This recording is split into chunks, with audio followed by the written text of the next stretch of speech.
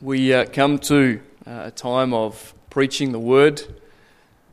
I'm eagerly looking forward to all that is before us this morning, but I'm also at the same time very much in awe of what the Lord has placed upon my heart to share, and my prayer is that it would be communicated effectively and that the Lord would use it greatly in the life of this church. For those who are visiting with us, we have a theme verse behind us, but we also are really trying to come to understand what God's perspective on the church really is. Not necessarily what others would tell us, not what the world would tell us, not what contemporary culture would tell us, but what the Word says. And so I'd have you, if you would, find your place in the Scriptures in that passage we read before, 1 Corinthians 12. We're going to get to this text in a little while, but it'd be handy if you're already there so that you're prepared for all that is before us. Unusually, I'm not going to read the text yet this morning. I have a lengthy introduction, so I'm giving you the warning now. Lengthy introduction, short message. Okay? Lengthy introduction, short message. But here are some thoughts for us to look at in just a moment, but let's pray again.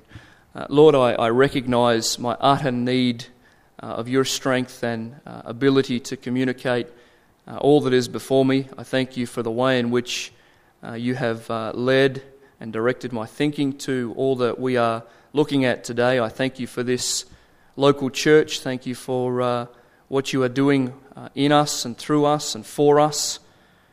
Lord, we again recognize that we are dependent upon you to change us. Every one of us needs to be changed, to be more and more transformed to the image of our Lord and Saviour Jesus Christ. Help us in these few moments we have together in your word, and we thank you for meeting with us. In Jesus' name, amen. The church is at war. Since the beginning of the church in Acts chapter 2, the hordes of hell have encamped around her and relentlessly attacked. Many times she has been wounded, but her captain said, "The gates of hell shall not prevail against his church."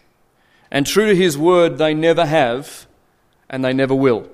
There's been dark times in the history of church where we may have wondered, where is God in all of this? And I don't mean in the history necessarily of this church, but church in general. Although in the history of our own church there have been dark times, and many of you have come through that. But in Ephesians 5, 26 to 27, again, just some references, you don't have to look them up right now, Paul tells us that the church is the bride of Christ. We're probably familiar with that term. And that bride is being sanctified or made holy and purified by the Word. That's what the Bible says, that He would purify His church. She is to be holy, a virtuous bride without spot or blemish. And one day she will be given to the bridegroom who is Jesus Christ in days to come. However, we are also told, church, this morning, that in the last days the love of many will grow cold. We're told that perilous times are here. And it is critical, yea, it is essential that we pay careful attention to the purpose of the church. That we come back to what is true about the church. In fact, the writer of Hebrews says this, "And let us consider how we can stir one another up to love and good works, not neglecting to meet together as the habit of some is, but encouraging one another, and all the more as you see the day coming." And that day is the day of Jesus Christ. The point there that the writer of Hebrews is saying, these terrible times are coming, and they are already here for us now. Perilous times are here. There is all sorts of things going on in the general church of Jesus Christ, or the so-called church of Jesus Christ, and it is essential that the church build one another up, stir one another up, not forsake the assembling of ourselves together, but as the day approaches, even more so, there needs to be this matter of family and unity and functionality together. Since we live in perilous times, Paul tells us, and Christ's return is imminent, the church must be increasingly more concerned with preaching and teaching the Scripture, stirring one another up in love and good works, meeting together, adorning the doctrines of God, and faithfully administering the gospel to a world that is in desperate, dire need of the good news of Jesus Christ. But may I say this to us this morning, sadly the church, for the most part, has become distracted from its purpose. Much of this distraction, I believe, comes from a faulty understanding of what the church really is. See, there's a great deal of misconception associated with the very term church. And you've heard me say this many times, like a broken record. Some immediately think of an old edifice when I say the word church, on the crest of a hill with a large bell that can be heard for miles. Some of you associate the word church with that. Others of you may recall in your past years a dusty room with hard pews, stained glass windows, and a ritualistic service where much of your childhood was spent. That might be your concept of church. Another alternative is the perception that church is a place where only the weak-minded and deluded find hope and something to believe in. Let me say this again, for perhaps, I don't know, maybe the 100th time since I've been pastor here. The church is not a place, it is a people. And some of you wonder why every time you say we're going to meet at the church, I always correct you. Because the church is not a building, it is a people. In fact, John MacArthur said this: the church is made up of people called by God to be His children through faith in Jesus Christ, who are united to one another. That's what the church is. That's a great definition. And in commenting on the contemporary ideas of church, he continues and writes this: today the church is a massive organisation with denominations, commissions, committees, councils, boards and programs. It quite often functions like a business rather than a body, a factory rather than a family, and a corporation rather than a community.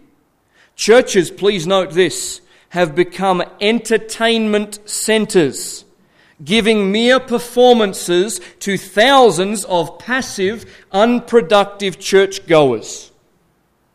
Now, I recognise that there is the possibility that some of the things I say today may cause offence to some, and I would ask that if that occurs, you would come see me. I do not want to be offensive in anything I communicate today, but I do want to be biblically sound, and I can't apologise for that.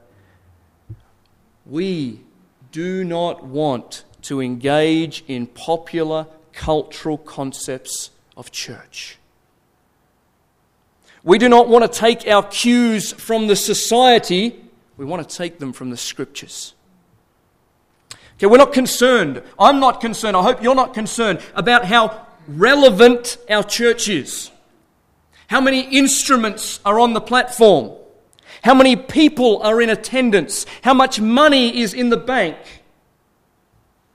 You see, the world and the church have quickly gone to a success model where the blessings, so to speak, determine that everything is going right. Because there's lots of money in the bank, because there's lots of people sitting in the pews, it must all be going well. That is faulty. Our success is based upon one thing, and that is obedience to the Word of God and conformity to Christ through it.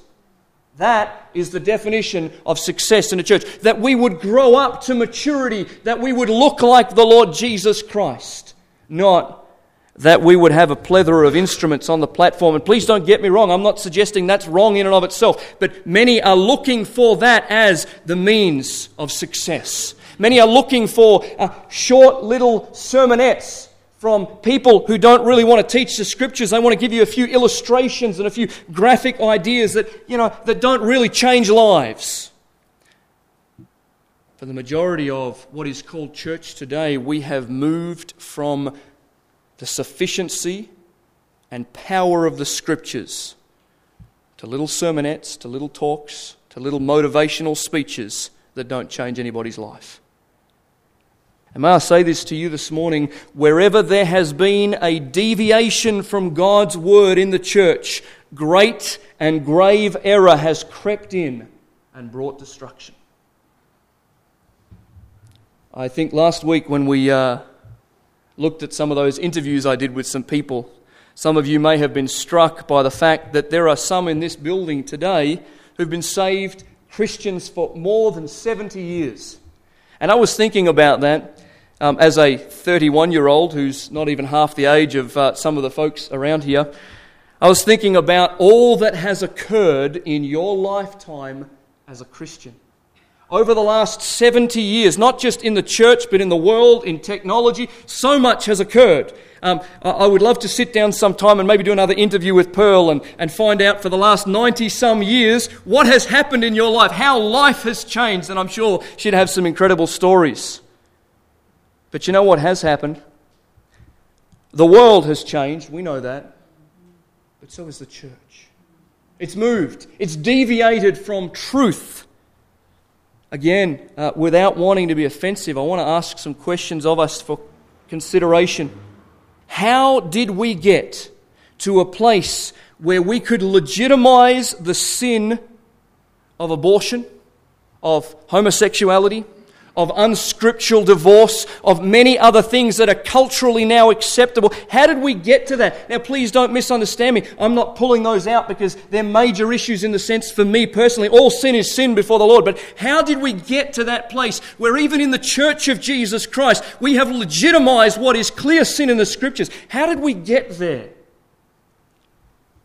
I'll tell you how we got there. We adapted our position on truth based upon the cultural compass and not the Word of God. That's how we got there. That's how we got to a place where suddenly anything goes, everything's okay. There's no call to holiness anymore. There's no call to sanctification, to be like Jesus Christ, to uphold His Word because we love Him supremely. What happened? We followed the culture. And the church has always been just 1 or 2 steps behind the culture. You say, where are you going this morning? Boy, this is full on. What is the point?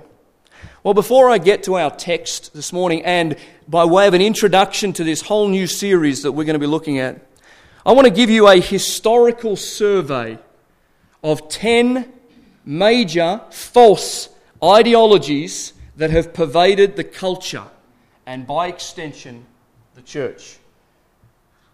Now, I'm warning you now, you need to strap in, to get comfortable for a minute, but you also need to, in the words of the old King James Bible, gird up the loins of your mind. What that simply means is get your concentration caps on, because I'm going to give you a whole lot of isms and schisms, words like that, for a few moments, and I'm going to explain them, and I hope that will help set the introduction to what we're going to look at.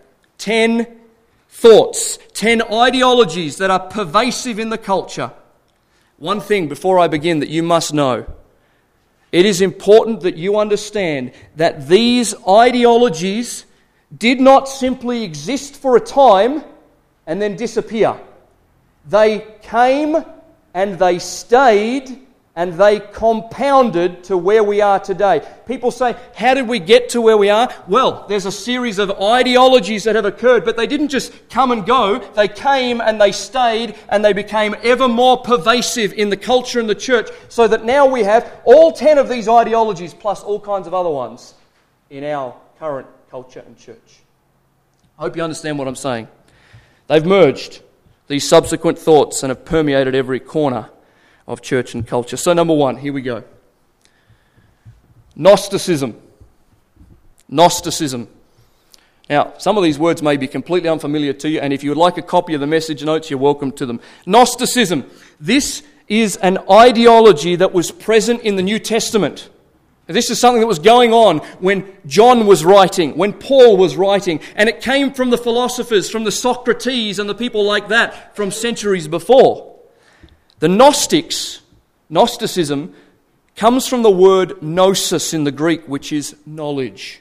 These individuals believed in acquiring a special mystical knowledge as the means of salvation. In fact, Gnosticism declared that man is essentially good. He's a good soul trapped in a material, sinful body. So by very nature, man is okay. It's just this bodysuit that I'm wearing, this external aspect of my life that has sinful flaws. Now we know from the Scriptures that that is completely wrong. At the very core of who we are depraved in every sense. The Gnostic thinking claims that deeper truth can be found outside of God. You say, where's Gnosticism today? You're saying Gnosticism came and it's still here? Absolutely it is. In areas like philosophy, in areas like higher thinking, in Buddhist thinking, in even yoga, moralistic atheism, and much more. All of those things stem from this Gnosticism that the Apostle John, Paul and Peter were fighting in their day. May I say to us, we're still fighting it today in various forms. Gnosticism, first one. I'm very aware that with 10 of these, this could be all day, so I better get a move on. Number 2, sacramentalism. Now, I will tell you as well, some of these words are coined phrases. You look them up in the dictionary, they don't exist, some of them. Okay, they're to help us understand. Sacramentalism. This is an incredibly dangerous one that became very, very real during the reign of Constantine in the 4th century. He made Christianity the religion of the Roman Empire. If you do any historic studies, you'll find some believe, was a true Christian. I have no full understanding of that. I read his writings. There's good things he writes. There's some bad things he writes. I don't have a judgment on that, nor should I. But I will say this. He made the constitutional church. What I mean by the constitutional church is that he replaced the personal decision of trusting Jesus Christ as Saviour to a corporate, constitutional, sacramental concept. In other words, external ritualism, ceremonies and rites. In fact, by the end of his reign, salvation became something you could be physically born into and maintained by baptism and the Eucharist. Is this starting to sound like something that is very apparent in our day? In fact, this is really the summary of what sacramentalism is. It is that an individual needs to connect to the church and not to Christ. The church is the means of getting to Christ. That is heresy. That is abomination. That anybody would think by joining a church, by being a part of a church in any sense, that you are somehow involved with God. It is a personal decision at which point you become a member of the church, not the other way around. Folks, you know, I have no doubt that this is what brought into being the Roman Catholic Church, with all of its traditions and its sacraments. Again, I want to pause in case anybody thinks I'm being unduly harsh. I love Catholics. I love talking to them. I love sharing the gospel with them. Don't for a moment think that this is a bag-out session. It's not. But I do want to provide overriding truth about how this all happened. Sacramentalism. Number 3. Another dangerous ideology called rationalism. Rationalism. So most of you know that the Catholic Church was the church that was in charge for many, many centuries there. And then in the 1600s, we have the Reformation, the Protestant Reformation, where Martin Luther nails 95 theses to the door of the church and everything changes. And we have other men that come through. And you remember a couple of weeks ago we talked about those 5 solas. Sola Scriptura down the bottom, which is Scripture alone. Sola Fide, that is grace alone. A Sola Gratia, that is by grace alone. And then Sola Christos, in Christ alone. And then we have that top part, you remember that image, which was Sola Deo Gloria, all glory to God. The Reformation brought us back to biblical truth. And that was a wonderful time in history, a very painful, bloodshed time in history. But it did that, but it also gave birth to something else, a powerful new ideology named rationalism. A book by a man called Thomas Paine in history. He wrote a book called The Age of Reason. Some of you may have seen that or heard of it. A very famous book published in 1794. This 3-part book advocated reason instead of God's revelation. Reason instead of God's revelation. It led to a rejection of the miracles in the Bible because they couldn't be worked out reasonably. It rejected the Scriptures and said they're an ordinary piece of literature and not divinely inspired. This book, along with other noted works, taught that truth is determined by reason, by what I can work out. You know what happened then in the church? Because this age of reason, this rationale came in, suddenly people started saying things like this: well, I can't work out how the Trinity works, therefore it can't be true. Let me say this to you. I can't work out how the Trinity works, and I've been studying theology for more than 15 years. I can't work out how all that operates. I can't work out the hypostatic union. What I mean by that is that God incarnate in the form of Jesus Christ, fully human, fully God. I can't work that out. And because I am unable to reason it, these people would say it cannot be true, because only what is reasonable is true. If that is correct, then we are gods ourselves. Because if a God up there says, I created this and he's higher than me, I can't reason that fully, ever. But if I can reason that, I am my own God. In essence, this gave birth to this idea of rationalism. And you know what? It's interesting, from this idea of rationalism, evolution popped up. That's where evolution came from. Did you know that the Nazi movement was based upon rationalism? Did you know that Adolf Hitler was actually not interested in getting rid of the church? He was involved in a German church at the time, and what he did in the name of religion.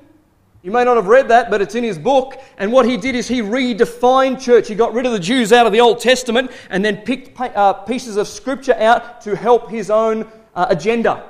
That's how the Nazi movement came into being, rationalism. Furthermore, psychology and all forms of self-help came ultimately from rationalism. Number 4, orthodoxism.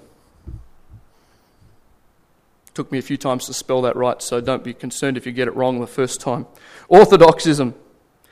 Now we move forward to the 19th century. In the 19th century, you find something very interesting happens in history. Mass printing becomes a reality. Now, the printing press had already been invented some time ago, but mass printing becomes a great technological advancement in that century. Bibles and religious materials are getting published left, right and centre. They're all over the place because the publishers are mostly from Christian background. And so the Word of God is readily available. Now, you might immediately think, oh, that's wonderful. Everybody's got the Bible in their hands and things are happening. They can read great preaching and they can read the Wesleys and the Whitfields, and it's all being delivered in incredible mass. And that is true. But quite the opposite occurred to what we'd want. A cold, dead orthodoxy emerged where most espoused the truths and creeds of Christianity, but they were having no impact on the life. They knew the Scriptures, but they were not changed by the Scriptures. What a sad reality. And folks, are there Orthodox churches today? I don't mean Greek Orthodox. I mean, do we have orthodoxy in the church where we have the Scriptures, we even have good Bible preaching and materials available, yet it's not transforming the heart because the people are hardened? This was the time in history that gave birth to real orthodoxism. Number 5, now we get into the last century in the 1950s, something called ecumenism. Ecumenism. It's a new brand of idealism that surfaced, which sought the unification of previously incompatible religions or spiritual movements. Denominations began to merge as they sought unity without doctrine. Okay, for those who may not be familiar, doctrine is the teaching of God's Word. They sought unity without bringing doctrine to the forefront, or even at all. In fact, a tolerance of error for the sake of cohesion began. You know what, we're going to let that one go. That's not that big a deal. That aspect, your position on that, that's not so big a deal. We just want to come back together here. We want to have a unity. And shortly later, cooperative campaigns followed, and truth was no longer a distinction worth fighting for. The popular principle that I'm certain almost every one of you will have heard, this is where it came from. Doctrine divides, but love unites. It was fashioned in the fires of ecumenism. That's where that came from. It came from the fact that, you know what, we should get rid of doctrine altogether, all of our teaching, all of that. Let's lose that in order that we would just come together in a form of love. One great problem with ecumenical movements in that, and I'm for Christians getting together, please don't misunderstand. One great problem there is that love does not exist without truth. In fact, 1 Corinthians 13 tells us that love rejoices in the truth. It looks for the truth. It wants the truth. It does not say, I don't need truth. Let's just all get together. Ecumenism, number 5. Number 6. Humanism. Humanism. In the 60s, this really began to exist. It was already there, but this is when it really had a major accomplishment in the world and then subsequently in the church. Humanism, or subjectivism, is the self-esteem culture. It primarily focuses on the importance, the achievements, the authority and potential of mankind. There are a whole lot of books and resources I could refer to, but for the sake of time I won't. One commentator, and I appreciate this, one commentator calls this line of thinking, this particular period of time, narcissistic navel watching. That's what he calls it, narcissistic navel watching. And I think that's a pretty good summary of all that is contained in this matter of humanism. This concept is steeped in pride. You know why? Because it's all about me. It's all about my felt needs. It's all about what I can do. And if you will just believe in yourself, it'll come true. This is honestly Disney theology. Disney theology says whatever you're able to conceive, you can achieve if you will just believe. That's Disney theology for you. Whatever you can conceive, you can achieve if you will just believe in yourself. That's humanism. This wave of thought gave birth to the feminist movement. Abortive procedures, atheism, agnosticism, psychotherapy, self-help techniques, and is essentially mankind's attempt to get by without God. Now, again, I just want to pause and say, for those who don't know me well enough, I think most of you do, I don't have any problem with females. So when I say the feminist movement, I'm not saying that I don't like women. What I'm saying is that there was a shift. There was a great shift that occurred whereby what happened is a shift in total discord to the Word of God. It changed from what God says is supposed to be the right right duties and functions of husbands and wives, mothers and fathers. Number 7, experientialism. Experientialism. In the 1970s, the charismatic and Pentecostal movements took off. This movement largely, and again, don't want to generalize too much, but largely replaced the truth of God's revealed word in the Scriptures with feelings, external revelations, visions, prophecies, and internal intuition. Everybody had a word from the Lord. And yet, in many cases, they were contradictory with the pages of Scripture.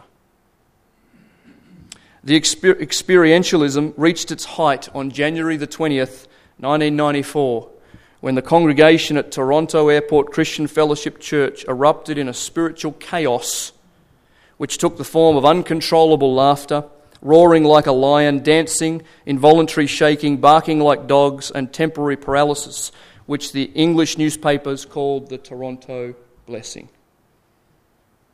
It was attested that this was the Holy Spirit's outpouring. May I say this to us, and it's very, very important we understand this. Experience must never determine or replace God's truth in the Word.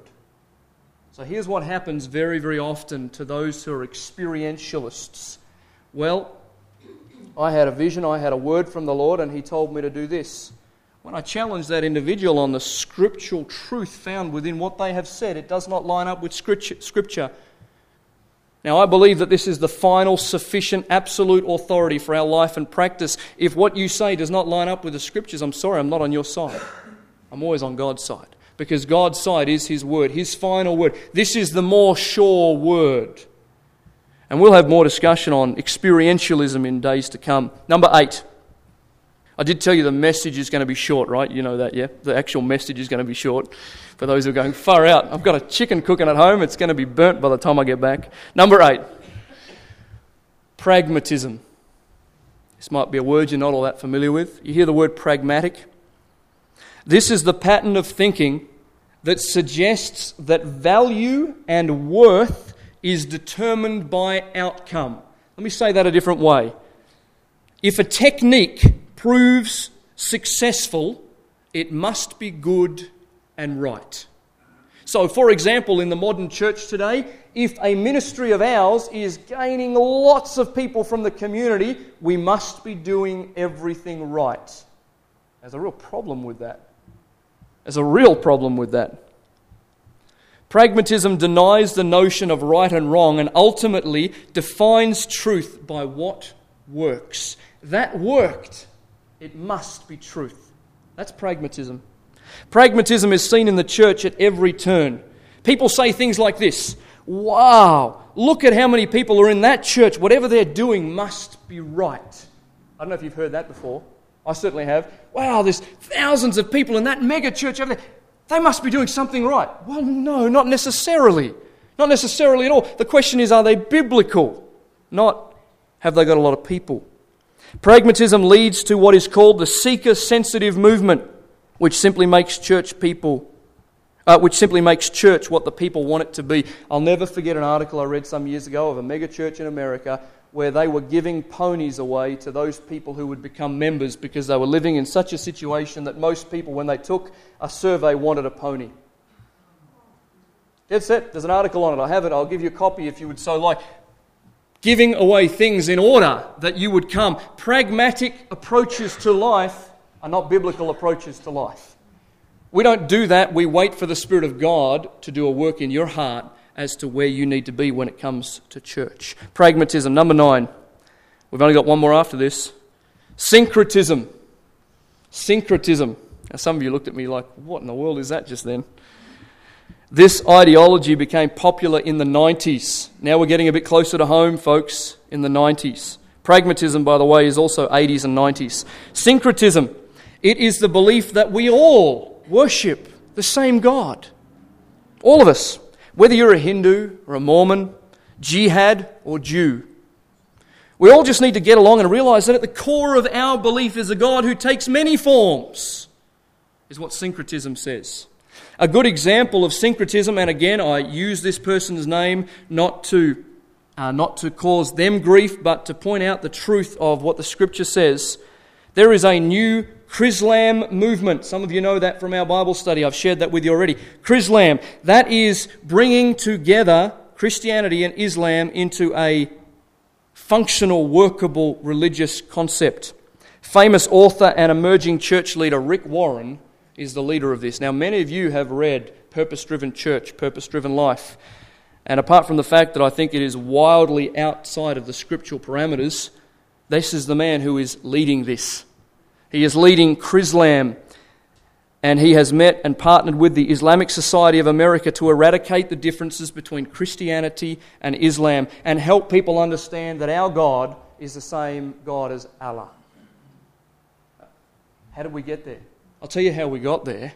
We got there because we followed rationalism. We got there because we followed ecumenism. We got there because we denied truth. And we said we don't necessarily want to follow the Scriptures. We want to bring everything together here. That's when Jesus said in John chapter 17 that they all may be as one. His goal in there was not that all religions would be one. His goal there was that the true Christians, those who love God and love His truth, would come together as one.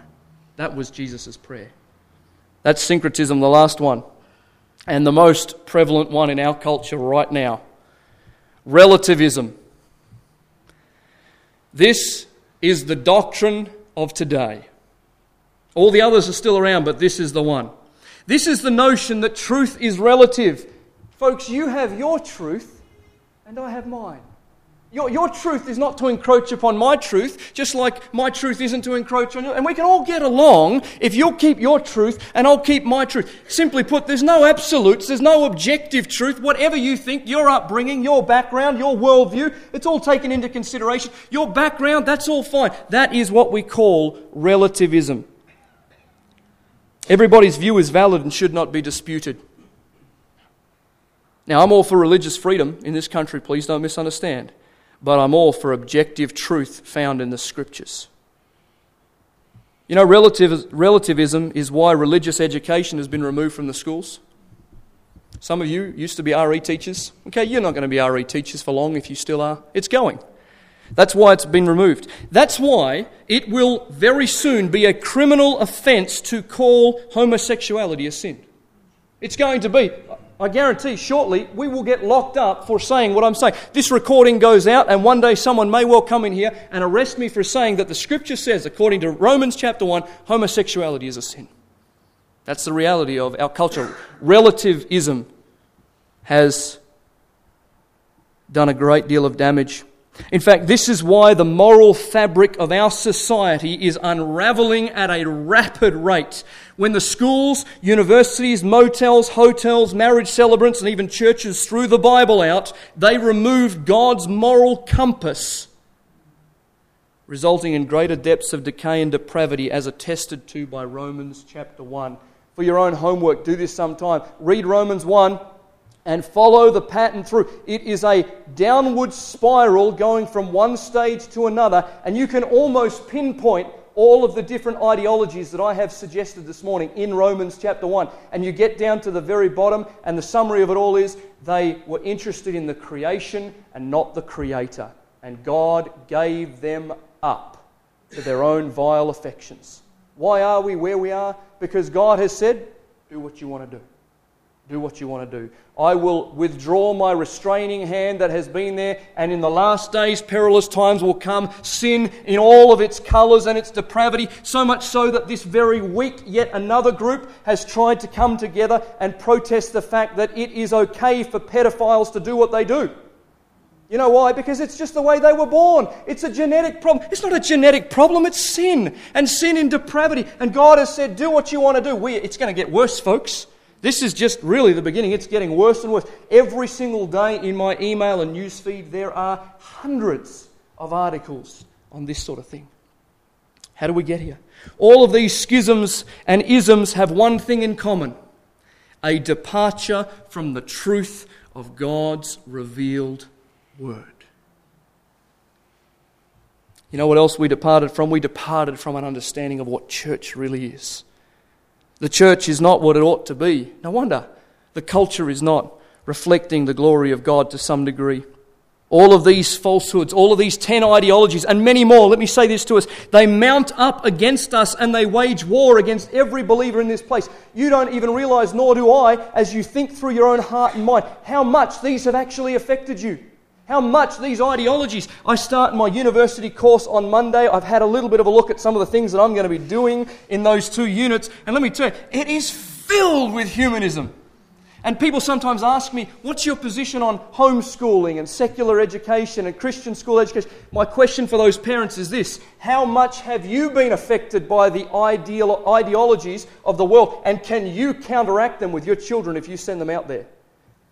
I don't make comment about whether you should or you shouldn't, except to say, parents, those children are being taught right now all kinds of issues and gender problems in the schools and education system, and it's all part and parcel of this. If you as parents, if you as leaders in a church, if you as Christians have got these ideologies in your own minds, you will never be able to stand against the attack of the devil.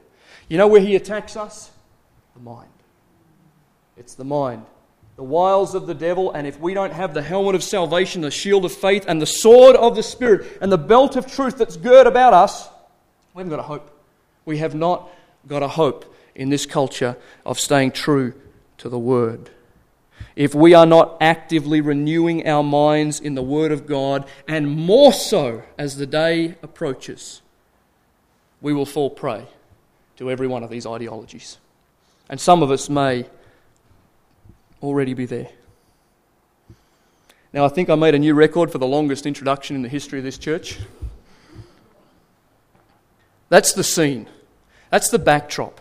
You say, man, you painted that bleak. That's intentional. Because until we see the bleakness, we cannot see the glory and the good in the Scripture that we have. And so the call this morning, for just a couple of minutes before I finish, is simply this: come back to church. Not to the building. Come back to New Testament church. Remember last year our theme verse was they devoted themselves to the apostles' teaching, the fellowship and the breaking of bread and prayers. That was the theme of the New Testament church. We must come back to New Testament church. And the message, if you want a message title, part 1 this morning is the body concept. That's what we're going to look at for just 5 or so minutes before we finish here. The body concept. You were in 1 Corinthians chapter 12. Probably wondering if we're ever going to get to it, but we're here. 1 Corinthians chapter 12, I just want to read you one verse, and that is verse 12. For just as the body is one and has many members, and all the members of the body, though many, are one body, so it is with Christ. Christ's body, the local church. We, again, don't have time to turn there, but let me just tell you that this concept of the body is unique to the Apostle Paul. He uses it in Romans, in Ephesians, in Colossians, and in 1 Corinthians chapter 12 here. Numerous verses, if I can give you those later. But this is his concept. The Lord, by revelation, has told him as an apostle that the church is like a body. And so that's what we're told here. Interestingly enough, the Apostle Paul knew a thing or two about his body. He'd suffered physically a great deal, hadn't he? The Apostle Paul, stoned, beaten, shipwrecked, all kinds of things that happened to him. And you know what? Sometimes we forget. Luke, the physician, was Paul's personal physician in his journeys. And so he was constantly with a doctor. And I'm certain that he knew something about the human body. Now, I have very little knowledge about anatomy. I'm the first to admit that. I was never good in the sciences. English was always aside. So here's some information for you. The human body has 206 bones. It has one brain. Some of you might be surprised to hear that. One brain. It has one nose. It has one mouth, 2 eyes, 2 auditory apparatuses, ears. I don't know why it has to be so big. Just ears would be fine. 4 limbs, 600 plus muscles, enough blood cells to circle the earth twice, 40,000 plus chemical enzymes, millions of neurons, and the most recent calculation, which I think is hilarious, of 37.2 trillion cells. I can just see that scientist going, 1, 2, 3. So the most recent summary is 37.2 trillion cells. Interestingly enough, when I thought, I wonder how many parts there are to the body, because Paul's using this as an example, right? So I looked it up. The American Association of Anatomy has identified 7,500 individual parts or members of the human body. However, they quickly say, scientists cannot tell us how many parts remain undiscovered or currently unidentified.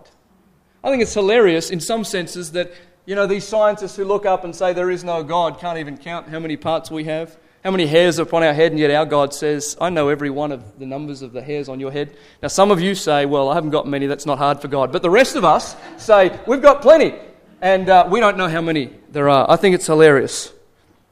Despite the mystery of the human body, it operates in unity and cohesion. Now, some of us know today we've walked in, we've been hobbling, maybe we're in a wheelchair, whatever else. We know that there are disabilities, but our body works in unity, cohesion, and we don't even know all the parts of it. The same is to be a reality in the Church of Jesus Christ. The Bible tells us that before Christ came, the concept of the church was a mystery. Here's the overriding truth for us to understand. The local church is the body of Christ. This right here is a body amongst many bodies in the world. We understand. But this is the body of Christ right here. And it's made up of many members which all have specific functions designed by God. You know what that means? You are here by divine appointment, church. You are here as a divine, sovereign work of God. We exist here for the last 17 years because God ordained it. Not because we want it, but because He has designed it. There's different roles, responsibilities, gifts and functions, and we're going to look at all of that in the days to come, but there is to be unity in Christ. And just a couple of comments before we finish here. Just like a human body, the church can be disabled. The church can be handicapped, and it can be dysfunctional. I looked up, and most of you know I have an intellectually disabled sister and have had a great deal to do with the realm of disabilities and those who are handicapped. And I looked up the Disability Discrimination Act of 1992 to get a definition. This is what it defined a disability as: total or partial loss of a person's bodily or mental functions. Total or partial loss of a part of the body. The presence in the body of organisms causing disease or illness. The malfunction, malformation or disfigurement of any part of a person's body. Or lastly, a disorder, illness or disease that affects a person's thought processes, perception of reality, emotions of judgment, or that results in disturbed behaviour. Lots in there that in the realm of physical or mental disability. Please, as we close, hear this. A church that fails to operate as God intended is disabled. The thinking is wrong, just like the physically disabled. The spiritual mobility and growth is impaired. Members of a body that distance themselves from a local church or are unscripturally severed from an assembly form a dysfunctional church. Likewise, the diseases of gossip, slander, unforgiveness, a critical spirit, hypocrisy, pride, selfish ambition are all life-threatening maladies which enter the bloodstream of a church and destroy the body. Just like the definition of human disability, same is true of the church. These diseases, when they get into a church, will destroy it if left unchecked. When some parts of the body, here's another thought for us, when some parts of the body are receiving nourishment and others are not, the body becomes disfigured and cannot function like it should. Paul tells us that only when every part is working properly together will it build itself up together in love. So you probably know where we're going here in the overall spectrum of this Come Back to Church. It's that every single person within this Mount Cathedral Community Baptist Church family needs to function as God wants you to function. Because if this side over here is growing and receiving the Word and it's finding lodging and root in their heart and they're changing and transforming, and yet this side over here isn't, we have a malnourished and a disfigured church. And that's not how God wanted it to be.